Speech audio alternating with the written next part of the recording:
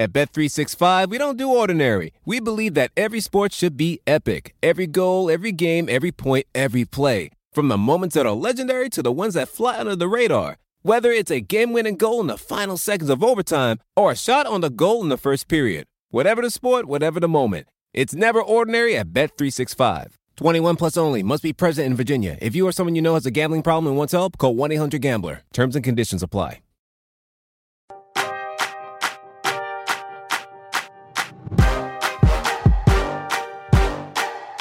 Hey everyone, welcome to Roto World's Roundball Stew. I am Matt Straub. It is Friday, November 4th, and today it is your serviceable and intriguing waiver wire pickups for week 3. I'm joined by Jonas Nader, who writes the waiver wire column for NBC Sports Edge, and Ryan Knaus, who I would say loves talking about waiver wire pickups in general. Ryan, would you say that's an accurate tagline for you? I would, and I forgot that that the subtitle to this episode was serviceable and intriguing, which I really enjoy. I feel like that's going to sum up a lot of the people we're about to talk about. Hey, listen, if they're not serviceable or intriguing, what are we doing here? Why are we here? All right. Well, first things first. Now, Jonas, of course, is writing the waiver wire column. It's going to publish today. If by the time you hear this, it's probably already published.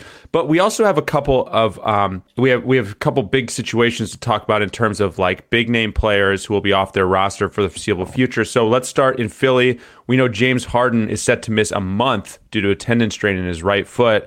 And honestly, I just tend to take the over on any injury timetable these days. I mean, so if we know he's out for a month, we have to assume there's a possibility it's longer than a month at this point. So, Jonas, for starters, I don't know if there's a waiver wire pickup here, but like, what do you think the kind of fallout is here for the roster, and who do you think benefits the most?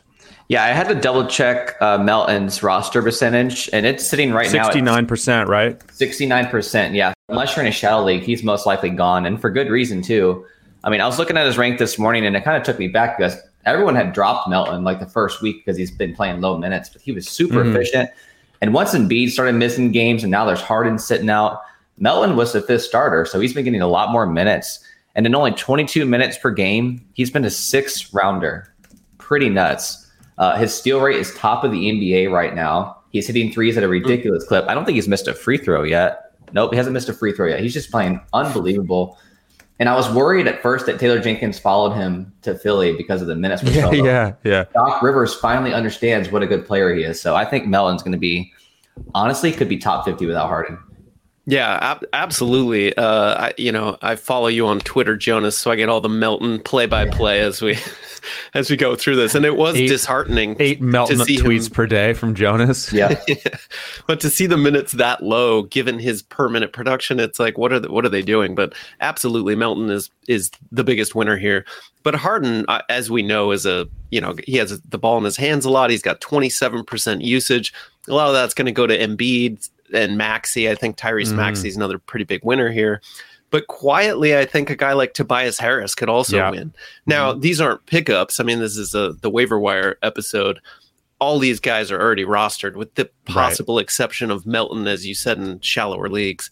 I don't know that there's like a rush to the wire and grab XYZ player who's probably not rostered in many leagues. Is there anyone who springs to mind, guys, outside of, because that usage is going to be picked up by a bunch of different players. It's going to go to the heavy hitters, Embiid, Maxey, and so forth. I mean, I'm not picking up Daniel House, that's for sure. Right. Niang is sort of interesting. I think he can be like a guy that can get you like 3 triples with like maybe 13, 14 points, but nothing else. Consider him like a bargain bin, Doug McDermott, I would say. Another guy I would watch would there's an intriguing sell right there. If that doesn't get you pumped, I don't know what's going to, honestly. Exactly.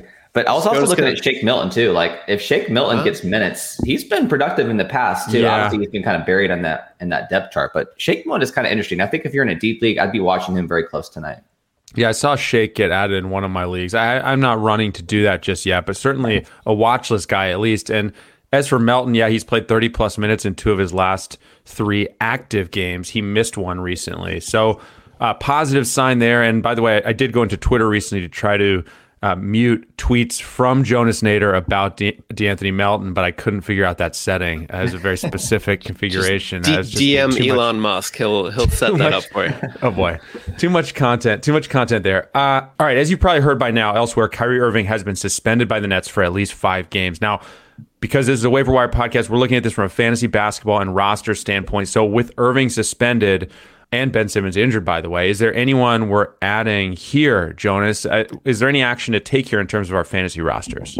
Well, as I was writing the waiver wire this morning, I was looking at the roster and I was like, you know what? I can't just put Patty Mills. I'm going to put Patty Mills versus Edmund Sumner because Sumner has been the better player. Sumner has leaped ahead of Cam Thomas there as well. And I don't know if you guys remember, but 2 or 3 years ago, Sumner kind of exploded onto the scene. He was injured coming out of college, but he was highly regarded. So he's had several knee injuries. He's always had talent. He's always had upside, and he's finally putting it together. We've heard several players already like hype him up. Kevin Durant has been impressed. So I think Edmund Sumner has a shot at winning this position battle, but I think right now Patty Mills has a slight edge, and I think he's to pick up, even though, as we know, Patty Mills' upside is not great. Yeah, I would say that's true. He's very, very boring. 3-pointers, that's about it. And the same could be said for Seth Curry, who just returned, but he's already being load managed. Both Patty and Seth have such low ceilings for me in fantasy. Like, we've seen what these guys can offer at their healthy best in their prime, and it's not much, granted. I mean, I think in a universe where Seth Curry is fully healthy and, you know, and the roster is such that it is right now, I'd be decently excited about Seth Curry. I mean, he can get you some dimes and a bunch of threes. Top 100 points. So I would be interested in that when he's 18% roster. But as you said, it takes a little bit of air out of the balloon that he's being load managed. However, to me, in a deep enough league, I think he's a pickup potentially. And I'd add him before Patty Mills personally, even if he's going to play less games. Does that make any sense? I don't know. Like with a rest of season view, I'm down with that. But I think in this short-term window while Kyrie is out, as we said, Seth Curry, I think played 17 minutes in his first game back, then rested. Like, that's not someone I'm looking to pick up for the next 2 weeks. So that just takes the air out of the balloon to steal your phrase. And like, you know, to Jonas's point, I'm surprised that Cam Thomas is not even in the rotation at this point. It'll be interesting to see if he can finally get on the court without Kyrie in the coming days, because offense is going to be a challenge.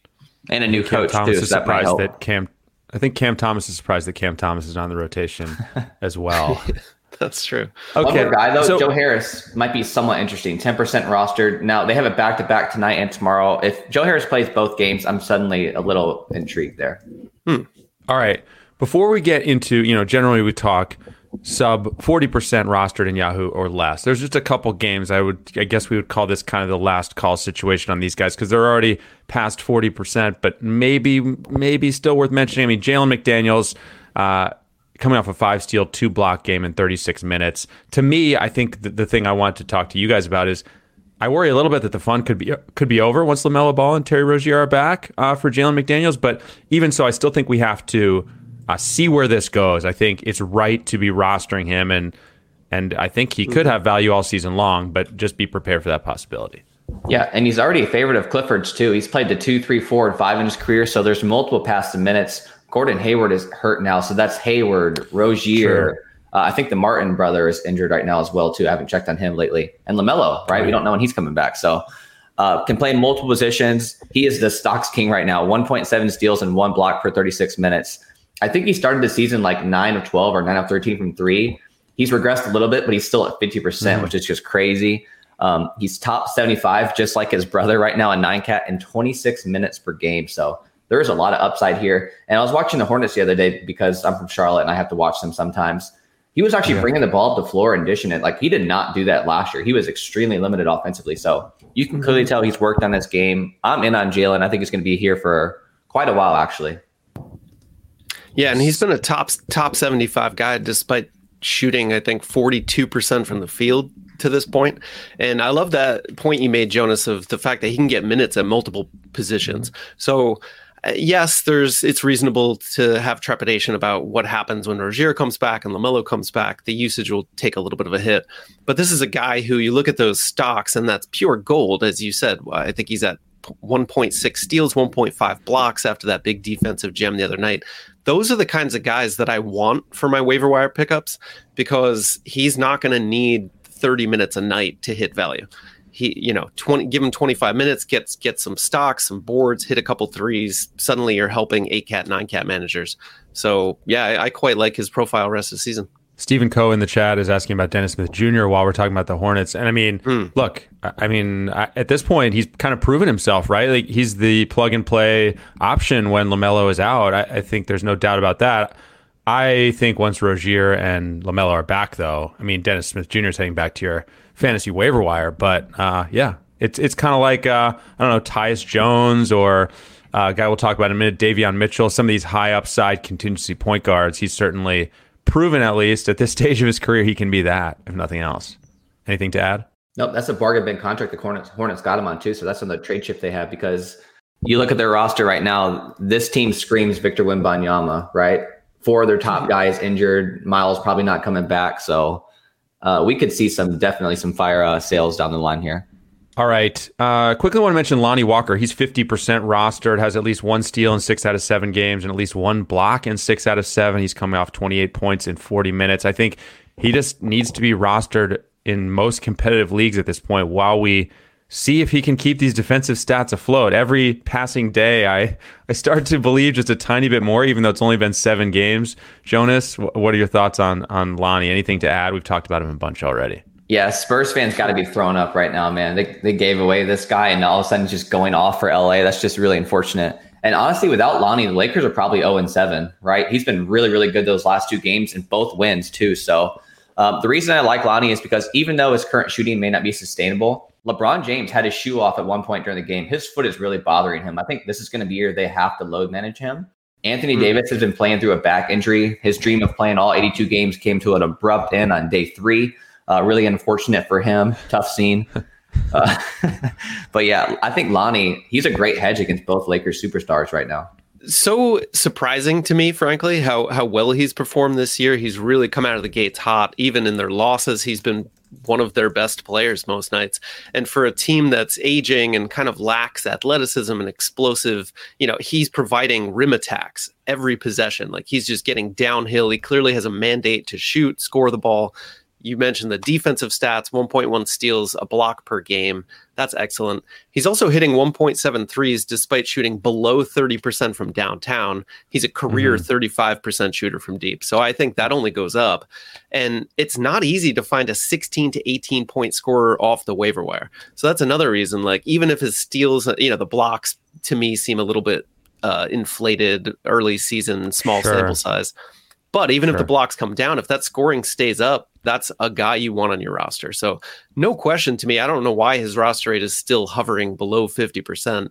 I grabbed him early and often in my leagues and don't plan on cutting him anytime soon. I will mention quickly an asterisk that if LA does eventually cave and take that Pacers offer for Miles Turner, Buddy Hield could potentially crush Lonnie Walker's value. Sure. So just keep that in the back of your mind. But I mean, at this point, that's almost the worst thing we can say about Lonnie Walker's outlook is they might get Buddy Hield. I mean, it's that and like maybe his defensive stats crater. Those are kind of the only 2 concerns. And I mean, maybe the defensive stats are the bigger concern at this point. I don't know, but you don't factor that in. You don't not roster Lonnie Walker because they might get Buddy Hield. You cross that bridge if we get there ever. One more above 40% guy to talk about, and that is also in LA, but it's the Clippers. Marcus Morris, coming off a game of 21-10 with 2 steals, 4 triples last game. I said this before, if I have Kawhi Leonard in any leagues, and I do, I really would like to have Marcus Morris on the roster because I think when Kawhi's out, he's really going to pop, and he can have that standalone value as well. Yeah, it's important to remember that Marcus Morris has been playing without knees for 3 years now, though. So at some point, the Clippers will sit him for a game or 2. They've been doing this for the past 2 years. I'm a little hesitant to add him as a long-term pickup. I'm not dropping anything I'm going to miss.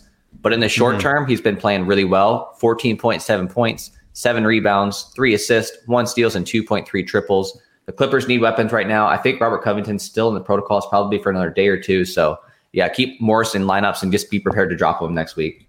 Yeah, next week. That kind of sums it up, though. I mean, he's shooting above his head. He's shooting almost 53% from the field. Has another guy who's yet to miss a free throw this season.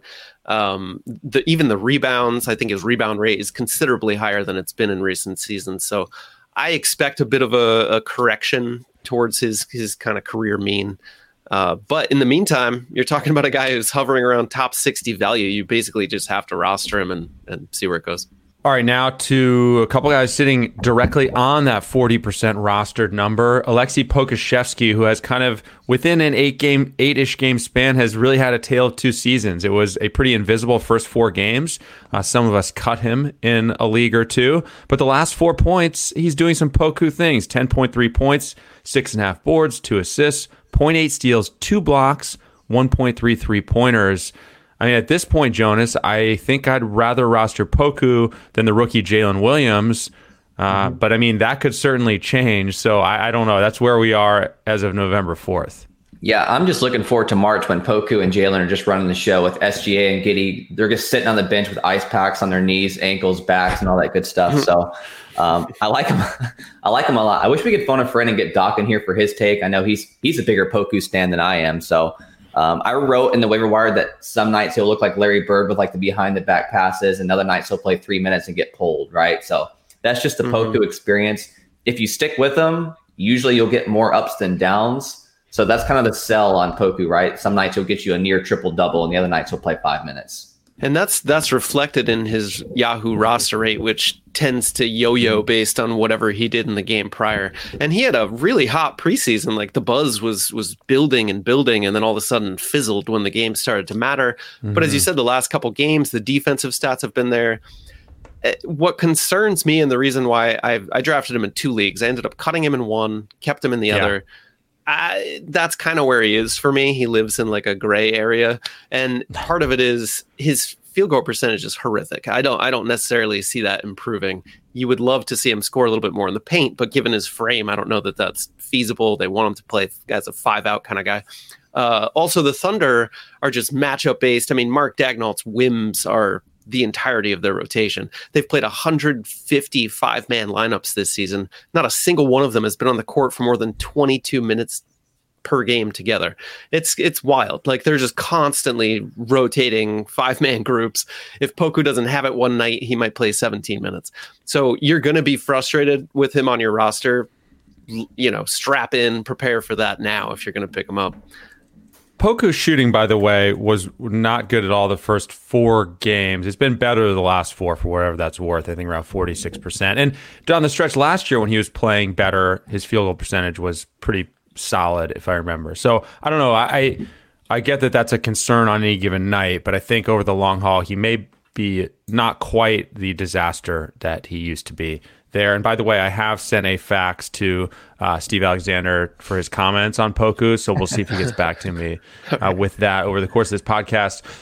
By the way, as for Jalen Williams, like what do you do with him now? I mean, I just dropped him in the 14-team company league. He only played 14 minutes their last game. He had that real nice game while I believe Giddey was still out, but then the last couple games is quiet. I was watching the game the other night. This guy's standing on the wing watching SGA do his thing and watching Giddey do their thing. I mean, I just don't see the usage being there while this team is at full health. Yeah, I'm confident enough to say that he will be one of the top 3 silly season heroes like later on. But right now, you're not going to get much. Now, if I had SGA or Josh Giddey, you can make an argument to keep him as your 13th guy on your roster. If you don't, just wait. There's going to be better options on your waiver wire. There's several this week. I'm waiting if I don't have SGA or Giddey. Yeah, that uncertainty is something I was alluding to with Poku too. Just the rotation inconsistency. It tends to be all over the place. Like even the other night, they load managed Kenrich Williams, who's probably played a total of like 100 minutes this season, and they didn't tell anybody beforehand that they were going to load manage him. So I do not trust the Thunder or their rotations. So a guy who's kind of marginal and is wearing a Thunder uniform is lower on my list than a guy who's marginal and plays for a different team. Yeah, and that coach has gotten in trouble too for not saying the right injury updates. And he's before the season said he wasn't going to say his lineups until the moment before he was due. So they're going to do all kinds of shitty stuff because he wanted to instill in his players what it's like to play for a winning team, where you keep the opposition guessing. So that's not helpful. Great stuff. Great stuff.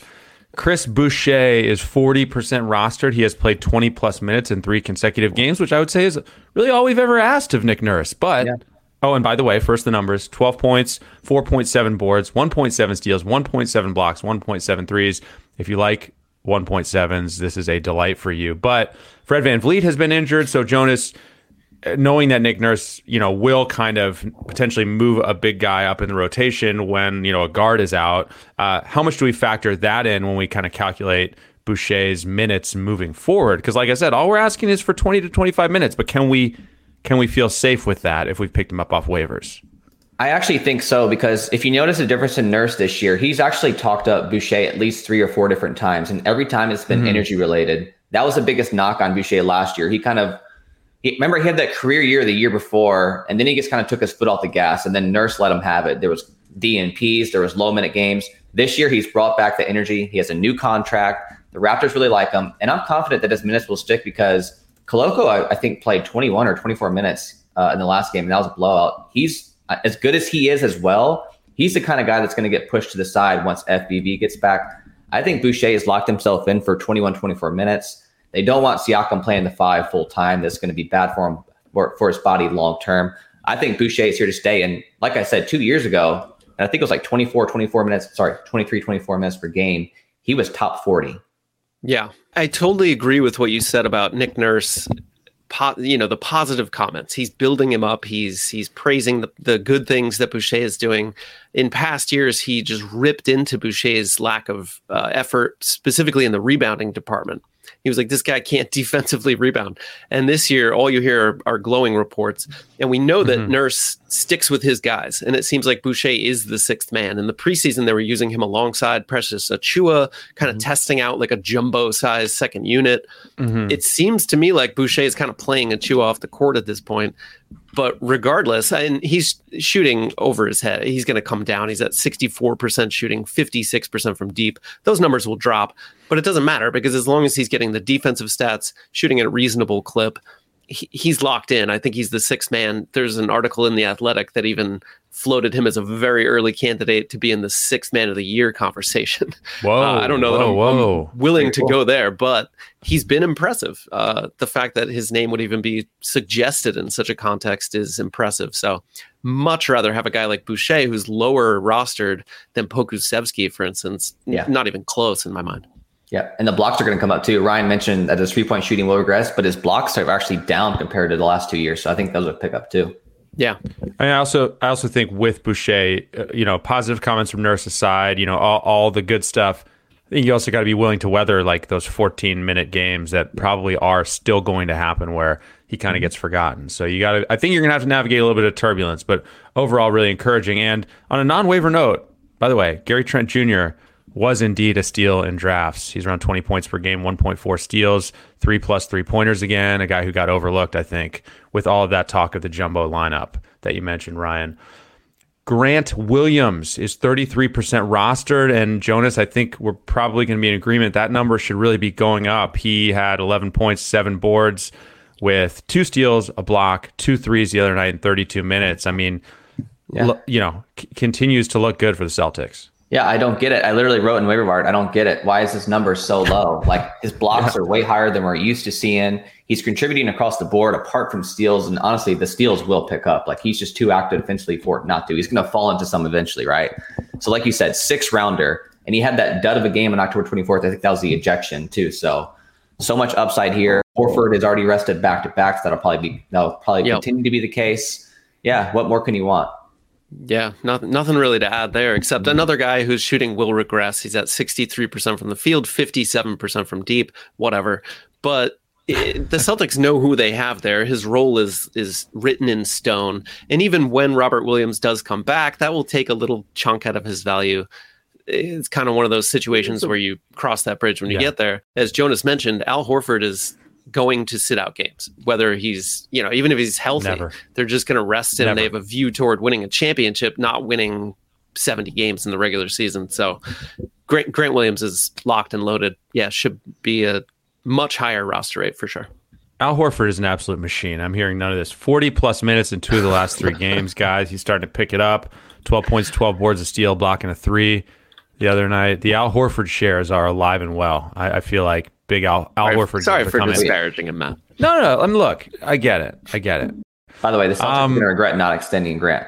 I've already seen like 3 or 4 teams linked to Grant saying they want to pry him away as a restricted free agent. They're going to regret not signing him. Okay, Patrick Williams, by the way, of the Chicago Bulls, has played 30-plus minutes in 3 straight games. He has responded with some pretty good numbers, Jonas. I don't know if you have those in front of you, but what are your thoughts on this guy? Like, how high is he going to be on in your column? Probably have him, I think, 3 or 4 right now. I think I have him right after Chris Boucher, which sounds about right. And like you said, last 3 games, he's an 8th rounder. The blocks have really picked up. He's at 12.3 points, 5 rebounds, 0.7 steals, 1.7 blocks, and 1 triples. And we saw this rim protection late last season as well, too. That was kind of like the main appeal here. The 3-point shot has always been really good. He's a very high field goal percentage player. And Bulls fans who had given up on him what seemed like last year, and especially at the beginning of this season, they wanted him gone, right? I don't know if you guys follow anyone on Bulls Twitter. They cannot stand Patrick Williams. Maybe they're regretting that now, but he looks really good. Andre Drummond is out, which means smaller lineups. That benefits Patrick. And just, we got to see the aggression. That's the one thing with Patrick. Yeah. When he's not aggressive, he's just useless, right? He's got to be in that right mindset, and I think he will. Let's be fair. He was straight up bad for the first week or 2 of this season. Like he was a non-entity on the court. His energy was lacking. The rebounds were lacking. I think he knew it. The coaching staff knew it. And there was real talk about him potentially losing his starting job. Javonte Green, it was like night and day sometimes. Green would check in, the energy suddenly surged, the defensive, deflections and rebounds, all that stuff. But as you said, Patrick Williams, something has clicked, and he's flying around the court the past couple games, getting those defensive stats, which are going to be key. I don't think that he can survive as a fantasy player without getting 1+ steals per game. Yeah. What helps is that he's locked into that starting job, and the Bulls don't really have an appealing alternative. They even, Billy Donovan talked about, hey, maybe we need to change our starting lineup. We're getting off to these slow starts, but he never posited who he would change, because it's mostly a starting lineup full of veterans and then Patrick Williams. I like him. I am a little more skeptical that he's going to keep this going rest of the season, but he's surging right now, so I might as well take that gamble. Yeah, when I talked to Casey Johnson, who covers the Bulls for NBC Sports Chicago over the summer, that was the big thing. He was like, Patrick Williams, it's the aggression thing, and can he be aggressive enough consistently? And I don't think we've seen enough of a sample to say, oh, he's figured it out now. But encouraging either way, and I think a worthwhile flyer. And I do want to get to this question because it applies to the last 2 guys we've talked about. This is Holloman928 asking, Grant or Patrick Williams long term? For me, because of what we just talked about, I think I'd rather have Grant Williams. I feel a little safer about him at the moment. Do you guys agree?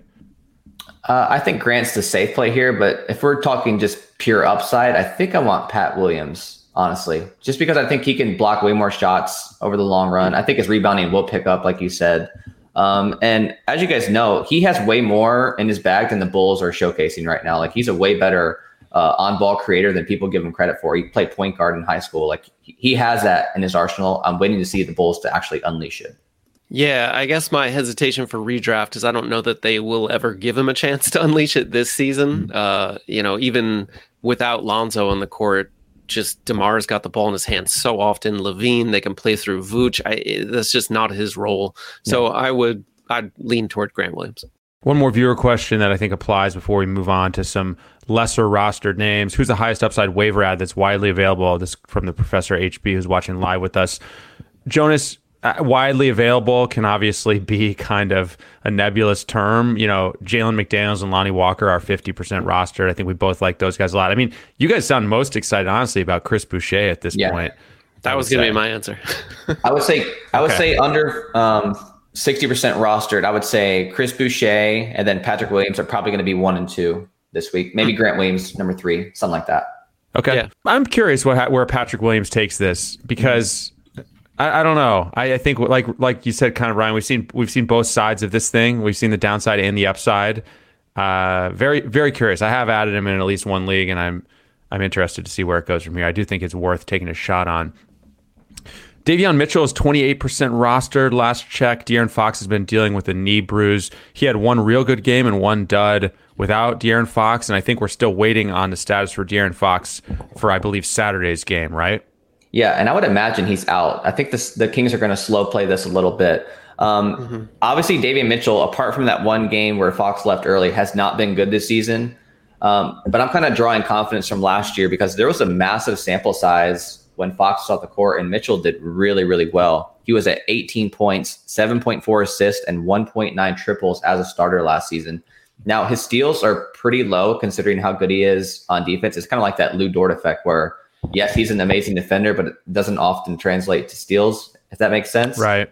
But, man, without Fox, I think he's top 75, even with the dud last game. Yeah, you stole one of my talking points, which was that his off-night branded defense doesn't necessarily translate to the real world. He had that 3-steal game the other night, I think the first game that Fox was out. But beyond that, he's had 1 steal in 6 games. A lot of that is he's just not getting many minutes. I think he played 12 minutes in 3 consecutive games at one point. That's not going to cut it. And unless they're going to play him alongside De'Aaron Fox, which it doesn't seem like they're likely to, I don't know where the rest of season upside comes from because Kevin Huerter's red hot. They need that court spacing. Malik Monk has shown flashes. I just don't see it. What made you laugh there, Matt? Kevin Huerter averaging like 19 points on 12 shots per game screams regression to me. But I am, as a Hawks fan, happy to see him playing well for the Kings because he kind of got banished from Atlanta unnecessarily. But I mean, he's playing well. I think he's worth rostering. I just think all of that's going to come down. So didn't mean to derail you there. Didn't mean you pivoted to a Kevin Huerter. We're going to go into let's do a hard 10 minutes on Kevin Huerter now. Career arc. We'll start with his rookie year, Davion Mitchell, though, I mean, I also thought it was interesting because he had that 23-point game, but then a 9-point game, and that game was more of the Malik Monk show. So I don't know. I do want to roster Mitchell where I have De'Aaron Fox, but I'm not thinking this is a guaranteed plug and play. He's good to go anytime Fox is out. There could be some Monk games in there, Yeah. I mean, Monk was really, really good last game. And I know he closed. He had like 6 or 7 assists too. Like Monk has had his moments. And it's like the last 2 years, Malik Monk has really, really impressed me. He used to be like a bare bones, like Terrence Ross. Right. Now he's got something else to his game now, which is cool to see. Yeah, absolutely. This is a guy who I don't know if he is going to make your column, Jonas. He wasn't on your initial list, but I want to talk about Bruce Brown, who's 34% rostered and last 4 games has been pretty good. 12.5 points, 4.3 boards, 5 assists, 0.8 steals, 2.5 threes in 31 minutes. Thursday night had a really strong game, 15 points, 5 boards, 9 dimes, a steal, a block, and 3 threes. I mean, I guess my perspective on him is he could be a little hit or miss, while Denver's at full strength, but I think he's got a little standalone value and could really explode if there's an injury in front of him. Yeah, I'm glad you said him because I actually added him this morning when I combed through the list again. He's at 34% when I looked yesterday. I'm not sure what it is today, but he's Denver's Swiss Army knife. He does everything for them. He plays every position. On offense, he's the cutter. On defense, he's marking the best player. Usually last year, Malone would only talk about Jokic after the game because he's in love with Jokic. We all know that. This year, it's Bruce Brown, his new love interest. He loves Bruce Brown. That is his guy, dude. So he's going to play a ton of minutes. Last 4 games, he's a 6-rounder, 12.5 points, 4.3 rebounds, 5 assists, 0.8 steals, and 2.5 triples. I also wrote that he's probably not going to be a long-term hold, right? Because Bones is out right now. There's going to be some stretches, though, where he's putting a value when MPJ or Jamal Murray have to miss a game. So he might be like that Royce O'Neal player last year that just, if you keep him on your roster the whole season, he'll probably put up late route numbers with just ups and downs throughout. Right. Maybe not the most exciting guy to have on your roster, but it's going to chip in a little bit everywhere. Definitely better in category leagues, I think, than points leagues. As you were alluding to, like, he can play multiple positions. He gets used in weird out of position ways where he's like, they're playing through him in the post on certain possessions. It's really interesting. And with Malone loving him, that's only going to ramp up. He's already averaging a career high in minutes with 28.3, career high in scoring with 11.1, career high in assists with 4.1. He's going to give you some defensive stats. And this is a guy who quietly shot over 40% from deep last year. He's nearly 50% from deep this season. He's going to get a ton of open shots because defenses have to pick their poison with the Nuggets offense. Bruce Brown's going to be standing wide open at the 3-point line a lot this season. So I think with his versatility, the Nuggets injury problems, and the fact that they're going to load manage various players throughout the year, yeah, as you said, there are going to be ups and downs. He might not be the most exciting guy week to week, but I wouldn't be surprised if he finishes top 100. All right, we have more to come, some quick hitting pickups, and a couple more of your questions. First, we're going to take a quick break. Dietz and Watson's been making meats and cheeses the right way since forever. What's that mean? It means never cutting corners, ever. It means cooking, not processing. It means our Virginia brand ham that's cooked to perfection, then twice baked to layer the flavors. It takes more time, but you can taste the difference. We come to work every day to do it the right way, even if it's the hard way. Because if it's not right for us, it's not right for you. Dietz and Watson, it's a family thing since 1939. What do 8 bags of concrete mix, a cooler full of 30-pound sea bass, and a 10-inch compound miter saw have in common? They're all things that are easier to load in and out of the bed of the new F-150. Thanks to its new available Pro Access tailgate that's also a swing gate. The new 2024 Ford F-150. Tough this smart can only be called F-150. Available starting early 2024. Pro Access tailgate available starting spring 2024. Cargo and load capacity limited by weight and weight distribution. At Bet365, we don't do ordinary. We believe that every sport should be epic. Every basket, every game, every point, every play. From the moments that are legendary to the ones that fly under the radar. Whether it's a three-pointer at the buzzer to tie the game or a player that goes 2 for 2 at the foul line. Whatever the sport, whatever the moment. It's never ordinary at Bet365. 21 plus only. Must be present in Virginia. If you or someone you know has a gambling problem and wants help, call 1-800-GAMBLER. Terms and conditions apply. Download the RotoWorld app to receive breaking player news all season long. Stay ahead of the competition by favoriting players on your roster. Get the latest injury updates, player news, and much more delivered right to your phone. It's available in your app store today. Meanwhile, it's a weekend of must-watch events on NBC and Peacock. It all begins with the horses and the Breeders' Cup Saturday at 3:30 p.m. Eastern, followed by Tigers. That would be Clemson Tigers taking on Notre Dame football in South Bend, and it's capped off with Saturday Night Live. The action continues Sunday with the NASCAR Cup Series Championship at 3 p.m. and wraps up with the Titans battling the Chiefs on Sunday Night Football starting at 7 p.m. All of it on NBC and Peacock. Okay, Jonas, this is the point of the podcast where I say, where do you want to take it next? A lot of these remaining guys are 20% rostered or less. We won't hit everyone who's in your column, but who are the priorities here? Yeah, I'm going to spread some Terry Eason propaganda once again. I'm just going to keep, he's just so good. And The Athletic wrote this big puff piece on him where the assistant coach, John Lucas, compared him to prime Dennis Rodman. You heard that. Prime Dennis Rodman. Yeah. And if you watch the Summer League in the preseason, you're like, yeah, you might be right there. He's ridiculous. And in the last game, he was all over Paul George, dude. He was all over him. Paul George could not get anything going against him. In 18 minutes, he had 6 points, 7 rebounds, 2 assists, 1 steal, and 3 blocks. The dude is incredible. He's already posting late round value in 15 minutes per game. We know that minutes are eventually going to come. KJ Martin's going to be out of there eventually. Eventually the Rockets will try to move Eric Gordon. I don't know how successful they'll be, but the minutes are going to come, right? So I'm just going to hold on until that happens. Yeah, I'm with you there. Now, I did, to my discredit, have to cut Tari Eason, or I didn't have to, but I did cut him in a redraft league. It's weekly head-to-head, and he just isn't getting the playing time early. My team is off to a bit of a slow start due to a bunch of injuries, so I moved on. But I kept him in a roto league, and I'm excited to see what the second half of the season holds.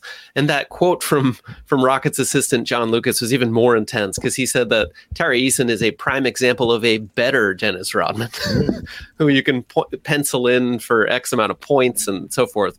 And, all the over-the-top plaudits aside, right, you see it when he's out there. He's a ball of energy. He's physical. He's attacking. There was one game early in the season where he got blocked on 3 consecutive possessions, but on 2 of them, he got his own miss and scored. I'm like, this guy, he's just got an extra gear. And this is a team that's, rebuilding, developing, whatever state you want to call their franchise as being in. Tari Eason should be a pillar for this team. There's no reason Eric Gordon is going to be playing 26 minutes a game in the final months of this season. So Tari Eason, it's his arrow is pointing straight up. Yeah, I mean, if you're someone who, if we talk about upside, we had a question about who's the highest upside player on waivers right now. I mean, you could argue this guy is, and if you're a patient manager who's willing to take the long view and say, I don't, I have one roster spot here that's just the absolute lottery ticket, Why is that player always in Houston? I don't know. But last year was like Alperen Şengün. But I don't know. I think at some point, this guy who seems to be kind of a force of nature is going to force his way into a 25-plus minute per game role, and watch out when that happens. Should logic prevail in Houston? Not always the case. Chris Duarte is coming off a 30-point game, which was truly out of nowhere. Ryan's face, just like when I said that, melted into itself. That was a great. I need a screenshot of the look that Ryan made there.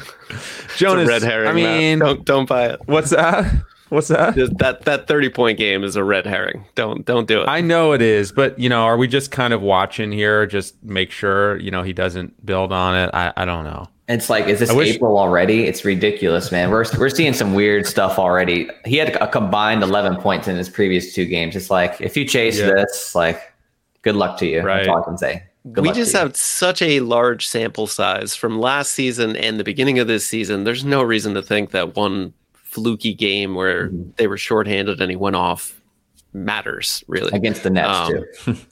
Yeah. Okay. All right, fine. We're moving on. Larry Nance Jr. has been playing well. I know he was going to make your column, Jonas. I believe just 11% rostered last check. But, they have also been dealing with injuries. Can Nance do it with them getting closer to full health? Yeah, I may have to cut him from the list. I know Brandon Ingram is probable for tonight, if I remember correctly. So that really, really hurts Nance. He's probably looking at 20, 21 minutes. A streamer on a 12-game night, probably not. I think you can do better. Yeah. So let's cut him. Let's move on. All right. Sorry, Larry. You're staying in the podcast, but you're out of the column. Who else do you want to mention, Jonas? Because I was gonna talk about Emmanuel Quickley, who I don't know if he was on your list. Yeah, I'm excited that he's gonna get 16 rebounds every game for the rest of the season. I'm really excited about that. Great to see. Sure.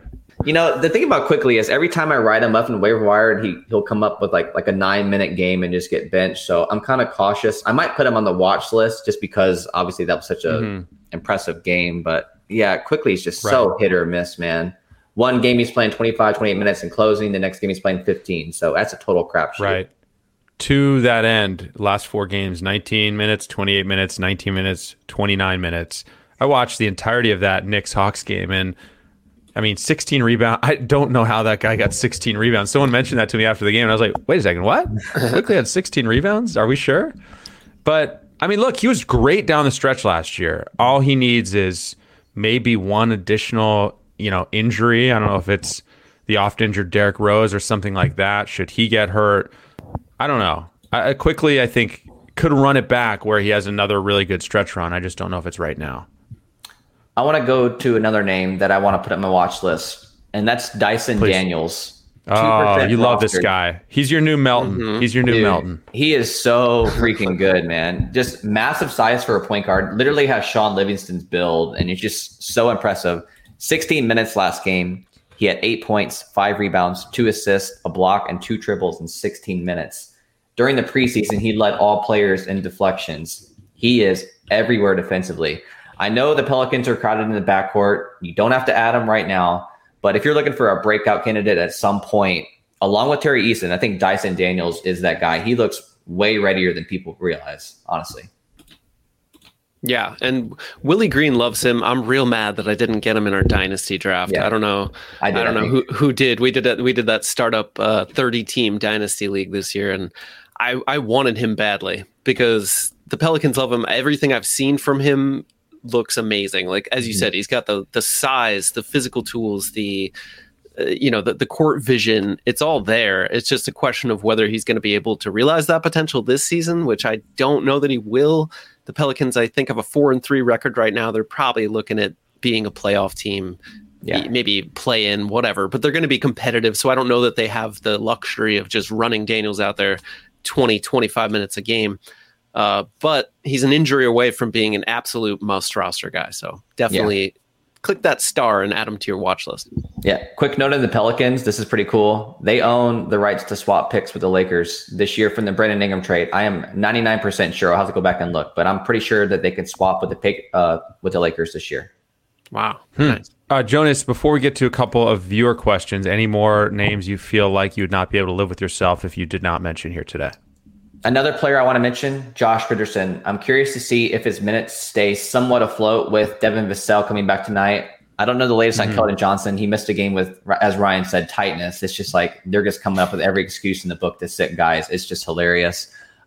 Trey Jones popped up with like a random injury. You never know if any of these guys are going to sit night to night. So Josh Richardson. If tightness was a thing, I would never play pickup basketball again. Right? I mean, Lord, I can't. Yeah. But yeah, someone's got to produce for the Spurs. There's no Josh Primo. Josh Primo was an extremely high usage player. That could fall to Josh Richardson too. So I'm curious to see if he gets 25 plus minutes tonight. If he does, I'm in. Yeah, and the Spurs might have some incentive to spotlight him too, because he's a definite trade candidate for more established teams who just want a 3-and-D wing. He's already popped up in a couple trade rumors, so there's extra incentive to keep Jay Rich on the court, remind teams of what he's capable of doing.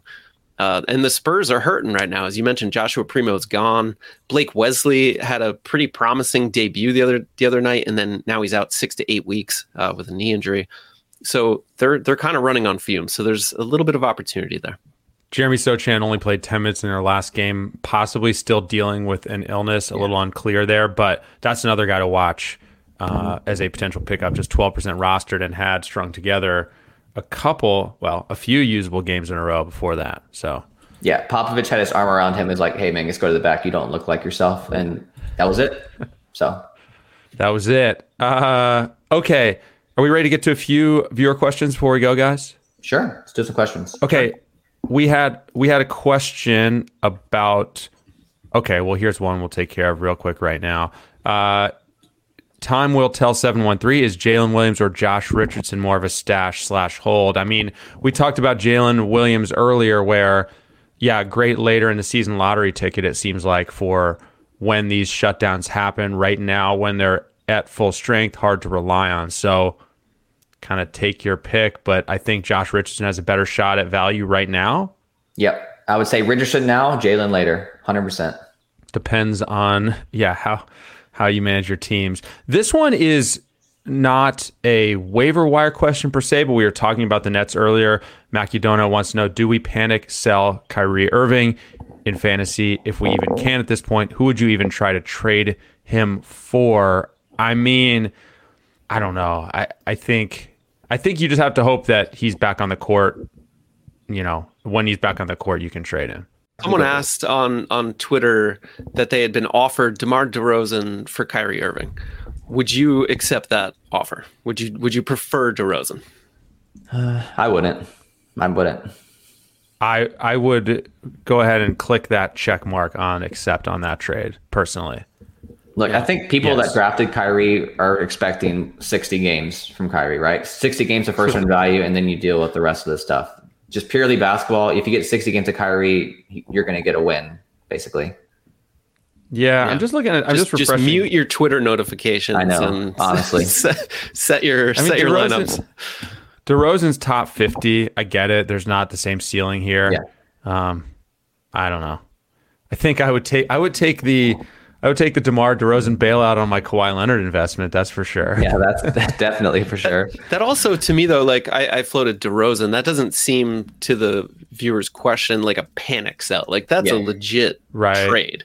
That's not like, oh, I need to unload Kyrie for 10 cents on the dollar. Like I don't think we're there. Right. Okay, the one other one, I think I only have one other one that we really didn't get to here because we do have to go in a second. Someone was asking, Jonas, I can't find it now, about, believe it or not, Christian Koloko. Someone wanted to know your thoughts on Christian Koloko of the Raptors. I have that question too, and I actually like Koloko a ton in Dynasty League, so I'm interested in buying low there. Now remember, the last game was a blowout. That definitely helped his minutes, but he has really impressed in limited minutes. And when you're talking path to play-in time, like it's precious, right? Once they get Precious out of the window and he's really, really slowed down, sure, there's a spot for 15, 16 minutes of Koloko. Is that enough for standard league relevance? Probably not this year. But at some point, if the Raptors are missing a starter, because all their starters play like 34, 36 minutes. If they're missing FVV, for example, there could be a 22-minute game for Koloko and he gets you a couple blocks, decent board, good field percentage. But in terms of reliability, I don't think it's going to happen for him this year. Ryan, deep in thought. No, you don't have anything to add about Koloko. You haven't been thinking about Christian Koloko all day. Christian Koloko was not on my radar, so this is very interesting. Yeah, that's fair. I mean, 1% roster. I love the question. Yeah. It helps that he's playing for the Raptors. They love nothing more than long-limbed defensive type guys. They don't bat an eye at playing unusual lineups with a ton of size. So that helps him, but he wasn't even on my radar for a pickup. So now I'm glad that question popped up. Yeah, absolutely. I was really just messing with you because you top 3 name in the NBA right now, though. I love that name. All right. That is going to do it for us on this episode. Don't forget to subscribe to the show on Apple Podcasts, on Spotify, wherever you listen. Take a moment to rate and review us as well. We would appreciate that. We are back on Monday and Friday next week. On Monday, we'll be rounding up some more waiver wire pickups from the weekend and some takeaways as we get into week 4. In the meantime, check out Jonas's waiver wire column on NBC Sports Edge. I want to say thanks to everyone for listening, watching live, and sending in your questions. Ryan, Jonas, thanks. Have a great weekend, guys. I'll talk to you soon. Thank you, guys. Thanks, guys.